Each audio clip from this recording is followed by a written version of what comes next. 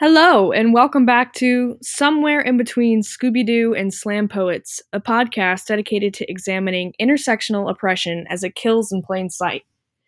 I'm your host, Gray Kipping, your local queer autistic off-brand Sherlock Holmes, and this episode I'll be discussing 3 of the current hot topic teaching pedagogies for student-centered teaching, specifically as it relates to career and technological education. This will be the beginning of a multi-part series analyzing how American education perpetuates socioeconomic inequality. Today will include brief definitions, an analysis of a USF research study, and real-life examples. I will be listing references as well as a transcript in the description. Okay, so the 3 definitions that I need to go over are educational simulation, cooperative learning, and instructional modeling. Firstly, educational simulation is basically creating real-life models that apply educational concepts through student interaction. So, for example, it's utilizing human dummies for lifeguards to practice deep water rescue and CPR. In the classroom, this can also look like a nursing student practicing on a dummy, or a student in a chemistry lab practicing on a fake rat or fake frog instead of a real one.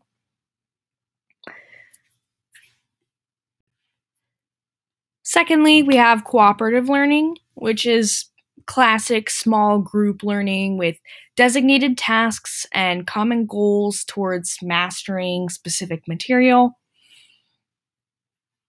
Essentially, teacher will break students into groups, and then within that group, each person has a specific task. You have like your recorder, the person who writes everything down, or like your historian who helps with research, and your group leader, whatnot. And this model creates space for students to have independence, self-direction, ownership over their learning, and gives applicable contexts for the curriculum. Okay, now that we've got the basics, definitions and understanding what we're talking about, now it's time to kind of chisel away at why I'm talking about it. Why is this important? Why are these advanced techniques considered beneficial or even more effective than traditional teaching techniques like lecturing and questioning and whole group discussion? And quite frankly, there are too many answers to that question for me to really get into in just one episode. But there is a particular facet of this discourse that I would like to focus in on. And a USF research article titled Instructional Strategy Use of Faculty in Career and Technical Education attempts to touch upon it a little bit. So I'm going to be getting into what exactly that is and give a good critical analysis of this particular piece here. So what the authors attempt to do is detail the teaching pedagogies most commonly used by CTE teachers in higher education. The goal really was to create a foundation of research that would allow CTE instruction moving forward to better help diverse student bodies develop 21st century competencies. So this is where it starts to touch on the facet of this discourse that I wanted to cover. The idea that racism, classism, sexism, ableism is perpetuated not only in the overarching institutions of America, government, education, the justice system, things of that nature, but also in everyday lives, like the way that we carry out teaching strategies and teaching pedagogies, et cetera, is really important to consider when we're discussing or trying to address things like the achievement gap. The issue with this study is that the data represent a white majority of instructors, and those instructors teach at four-year institutions, and they tend to teach STEM and business education. I'll get more into that later, but hopefully you also see the red flags there. Unsurprisingly, the findings reveal a preference for constructive teaching strategies, like I mentioned earlier, interactive lecture, questioning, whole group discussion, and guided practice. And there was also an apprehension towards integrating technology. It's not hard to see why this research is important, considering that even on the first page, the authors list that in the 2008 and 2009 school year, 41% of the CTE student body consisted of students of color, while 90% of CTE instructors were white. This disproportion in representation impacts the way teachers perceive students and informs the strategies that they employ, right? As a white person, I know that I have implicit bias. The way that I perceive the world is informed by constructions of race. And that does not stop happening when I walk into the classroom or walk into even like a place of authority, a place of power over children in a school building, regardless of if I'm teaching or not. And it's important to consider how this disproportionate representation that Fletcher, Dachikasana, and Eisen reference not only impacts the pedagogies we choose to employ in the classroom, but also perpetuates achievement gaps. I personally believe that educational institutions will continue to perpetuate structural inequality without conscious reframing of classroom methodology. Karina Joxon and Ezekiel Dixon Roman discuss how CTE pedagogy inherently racializes students of color in a 2020 research paper that they did. They assert that this occurs in a student's rhizomatic relationship to the socioeconomic history of CTE, shifts in labor market interests in technology, and the infrastructural needs of embodied skill sets. This perspective really illustrates how teaching methodology or pedagogy, teaching strategies, whatever you need to call it, studied in instructional strategy use of faculty in career and technical education plays an active role in educational equality. So let's stop and get into that for a quick second. The assertion by Joxon and Dixon Roman that a student has a rhizomatic relationship to CTE or just career technical education is insane, right? The idea that they are simultaneously being influenced by multiple aspects of this particular sect of education at differing levels of intensity depending on their positioning and timing makes it seem almost impossible to even address some of these issues. But thankfully, these authors have broken it down to some really major things that we need to pay attention to, specifically the socioeconomic history of CTE, shifts in the labor market, its interests, technology, whatever, and then infrastructural needs of embodied skill sets. So that was a big thing was how does CTE, how do these teaching pedagogies embody the racism or the racialized existence of Black people in America, of poor people in America, through CTE's socioeconomic positioning within labor markets, right? So, why do we have these things? What is the purpose of education? What are our goals for our students? How are our pedagogies informed by these goals? where are these goals coming from? Are they coming from a place of white saviorism? Are they coming from a place of classism, really? It's a question that you need to ask yourself. And I think every educator needs to ask themselves. Unfortunately, I do not think the authors at USF putting together the instructional strategy use of faculty in career and technical education paper I don't think they were asking themselves these questions. Okay, while the writing itself, especially in the introductory portion of the paper, while it made sure to emphasize issues of imbalance between students and faculty, the research itself did not, and it failed to provide a thorough analysis of how this reality impacted their findings or body of participants.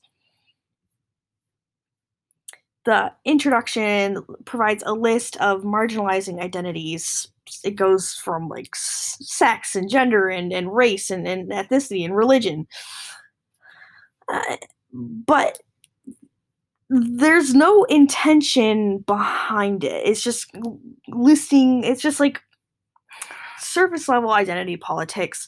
And further on in the paper, there's this vague implication towards race, and it just discusses race demographics specifically a couple of times when it touches on achievement gaps. But this plays into a framework that exists within all kinds of discussion about diversity because it's coming from a white perspective of this is a new issue, diversity is a new issue, imposing itself on a pre-existing educational structure, not as something that was already deeply intertwined with the institution and instructional methods already, right? So let's break that down.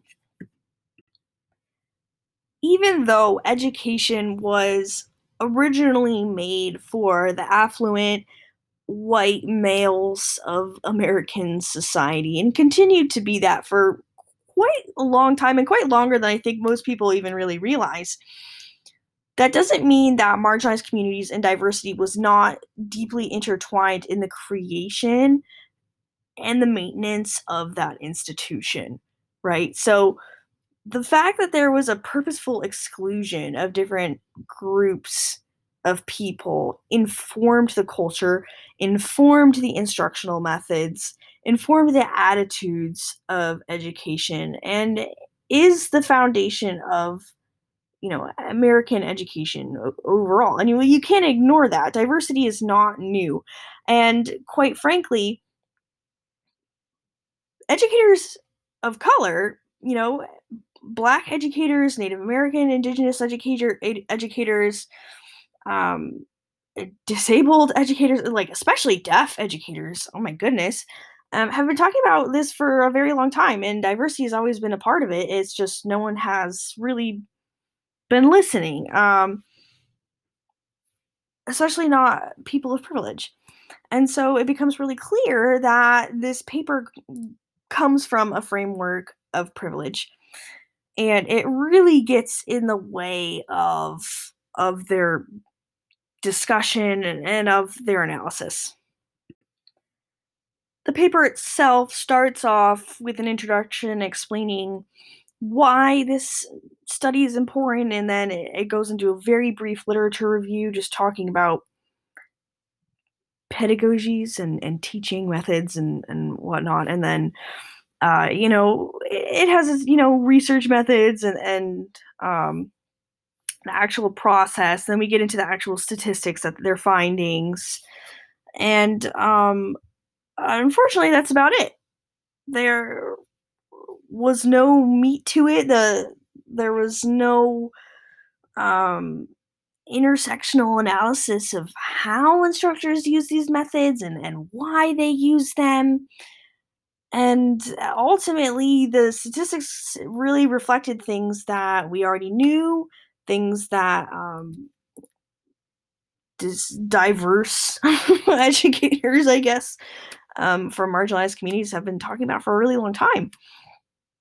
And so the inclusion of identity politics, was well intentioned, but really just became problematic as an oversimplified rhetorical tool, to convince the reader that this is important to talk about. The lack of consistency and awareness of this framework reflects the very mechanisms of oppression that they're attempting to combat by even doing this research at all. The vagueness of diversity, conceptually, ideologically, represented in this work undermines the role of education in perpetuating inequality, and really it further politicizes marginalized communities. It even like it creates this sense of otherness, and otherness within a deficit, right? It's not simply marginalized communities are other than the white male able-bodied affluent students it was made for. They are less than, and this is very implicit in subtle, in a sense, in this emphasizing of the addition to teachers' responsibility that diversity causes, as opposed to a call for just total reconstruction. And this really hits home as a disabled student and academic and aspiring educator.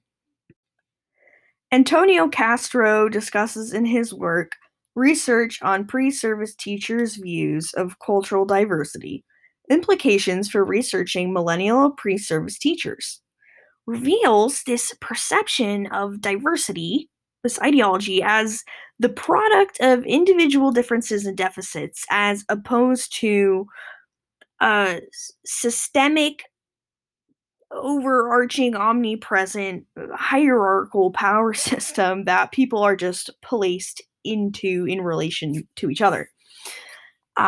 Castro asserts that this leads to perception of an addition to teachers' workload. This addition was referred to in Fletcher, Kushana, and Ison's introductory paragraph. The addition is through the idea that diversity leads to more individualized teaching technologies, as opposed to simply restructuring and incorporating multicultural education in the curriculum itself, and in the structure and in the teaching pedagogies themselves. So what this might look like is, say, for me as a disabled student, I'll walk into a classroom. I have learning disabilities. I have an audio processing disorder. I am autistic and have ADHD. Sitting in a lecture hall in college and having a professor speak at me with no captions, very vague PowerPoints, it's never gonna work. Just never gonna work for so many reasons.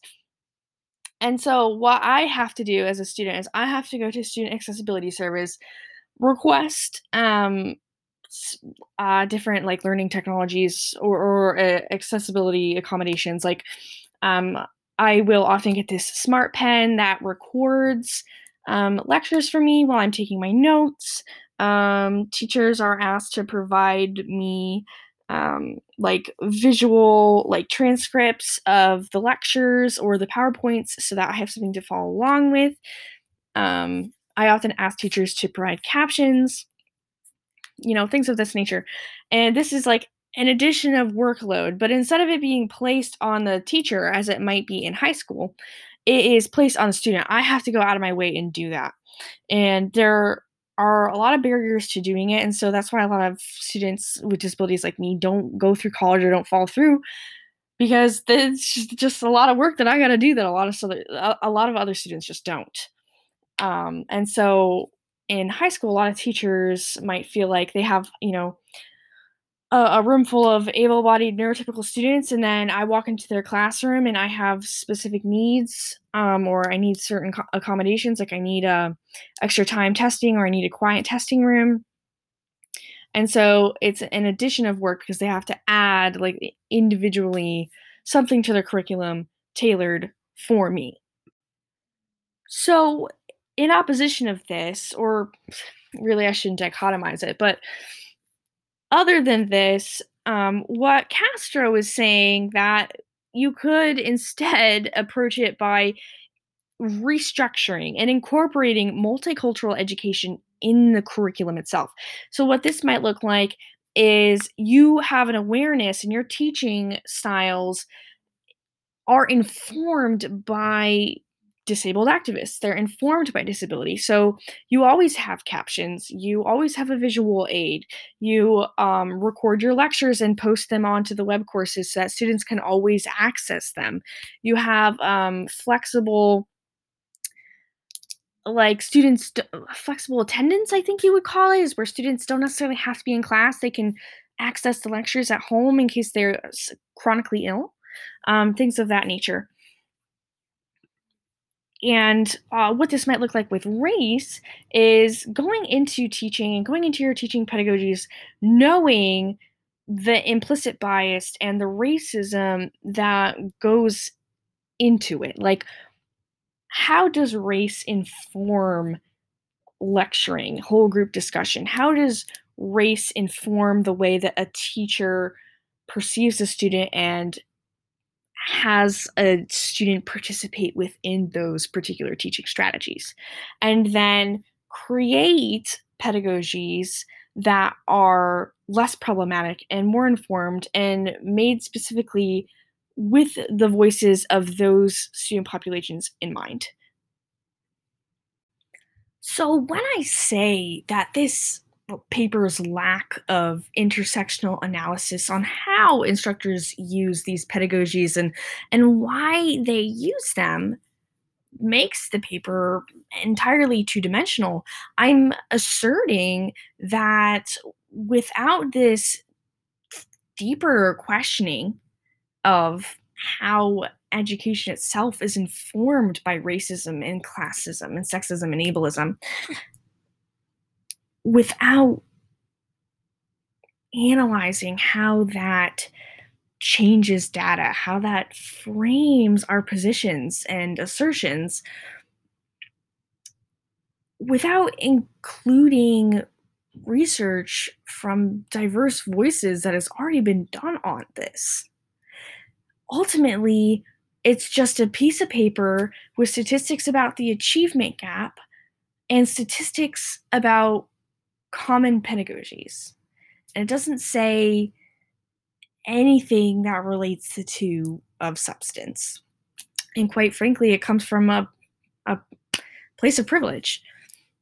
And not only is it just passively coming from a place of privilege, it is actively perpetuating the issues that it's trying to combat. It is actively further embedding these ideas of a deficit and individualism and um, otherness. Ultimately, one thing that they could have done so easily was include in their survey questions about the professor's approach and personal conceptions of diversity.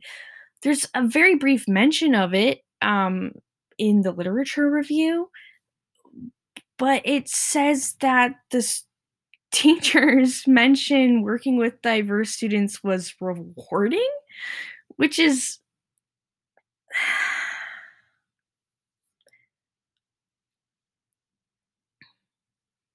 I honestly I it's hard for me as a disabled student to even really comment on that because so much of my existence as a successful academic and hopefully a successful educator is inspiration porn. It is, oh, look at this individual with deficits that struggles but powered through, and we can all be inspired to work harder. And it's so rewarding working as this savior with people who I'm better than. And like, it's a very crude way to put it, but quite frankly, that's all I have. Um, you know, other than it's like the fact that that was the only discussion of perception of diversity is a problem. It should have been expanded on simply because it creates a better picture of how teachers approach teaching and how that relates to diverse student populations. And then that would give us a jumping board or a starting point for advancing our technologies, advancing our techniques, our pedagogies to combat these achievement gaps. And ultimately, the perpetuation of socioeconomic inequality. And, unfortunately, even though the introduction discusses this laundry list of identities, the conclusion and discussion sections failed to even like compare how their findings implicate teaching outcomes for diverse student populations.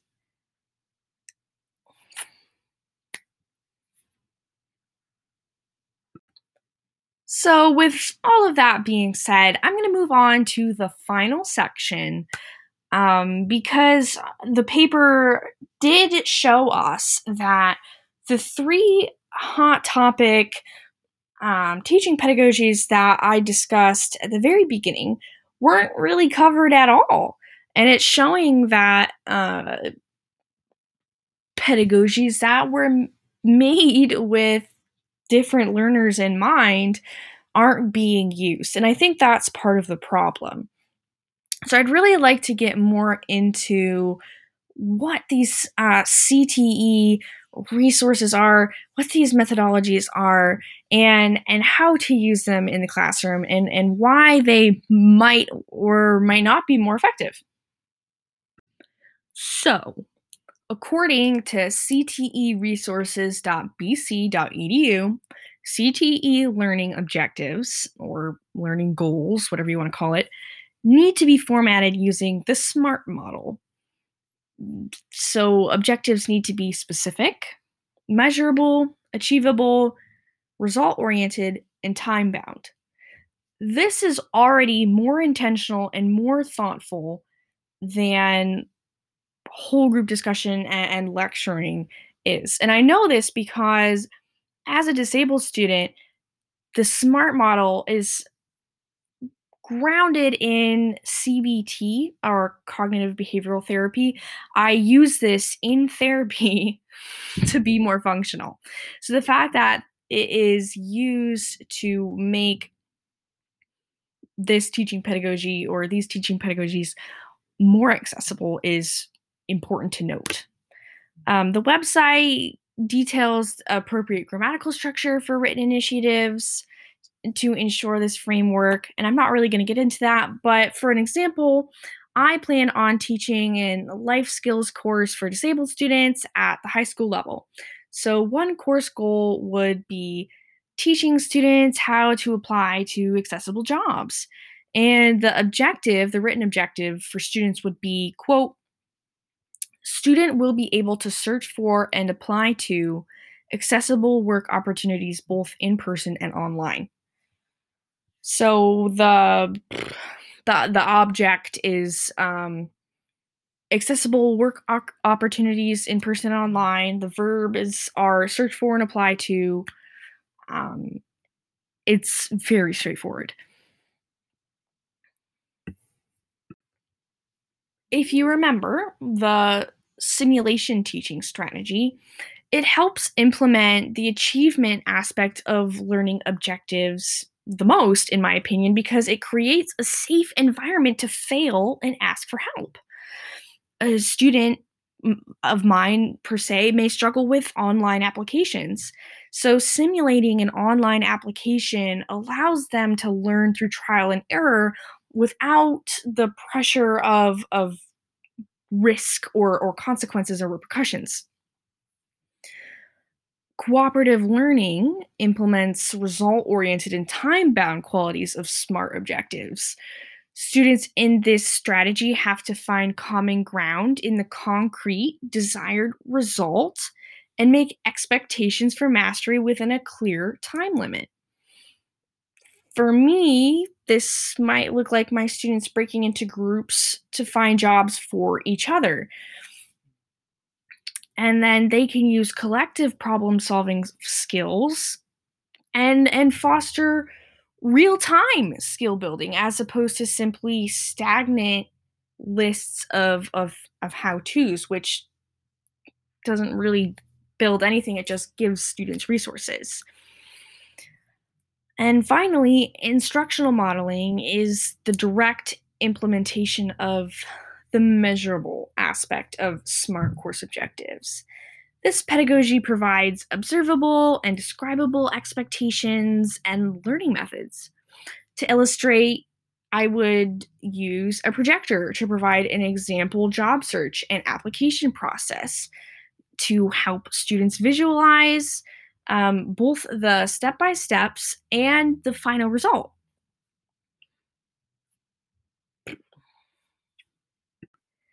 While all of these techniques are way more engaging, way more interactive, and in a lot of aspects have the potential to be way more effective to building independent learners, um, long term skill sets, as opposed to what simple memorization produces or scribbling down notes from a lecture may produce, especially for students like me who are autistic or have learning disabilities. Um, they may not be accessible to many disabled students, and that's coming from personal experience. And also, I'm sure that there are a lot of implications for learning goals that have to do with class and race that I simply do not have the depth to touch on. But I know that it's something that's being talked about because CTE is meant for students to go into the workforce. Um, Specifically for students with disabilities, the independent learning styles and goals just might not be accessible for many disabled students. Independent group learning, utilizing a computer, generalized examples, even like using a projector and like talking. Um, Deaf students exist. Um, Blind students exist. Uh, so these examples can easily be inaccessible to students with varying physical, mental, and emotional disabilities that really are not that uncommon. Um,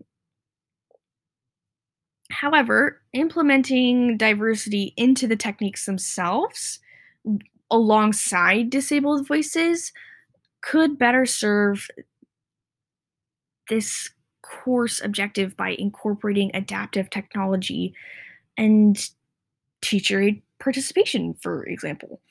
Um, Also, in my classroom, I would incorporate individual reflections on goals and needs into fundamental protocol rather than on a case to case basis. So each of my classrooms are going to be accessible to my students in that classroom, all of them, not just one of them or I'm going to have one teaching style or like a handful of teaching styles that I apply to everyone until something changes.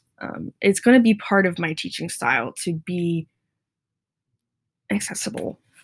Um, this overall will enable greater student agency and accessibility, far more so than is afforded to me as a college student, a disabled college student, using primarily constructivist, traditional teaching methods. That oftentimes inhibit communication between student and teacher and inhibit success, and again, perpetuate just long-term themes of inequality. Well, that was sure a lot, but I hope it was insightful for you. It sure was for me. I will continue to be looking into advanced teaching techniques, their benefits, their issues with systemic racism and sexism and ableism and things of that nature to make my classroom more informed and more effective and beneficial for all of my students. Thank you for coming to Somewhere in Between Scooby-Doo and Slam Poets. I'm your host, Gray Kipping, and I'll see you next time.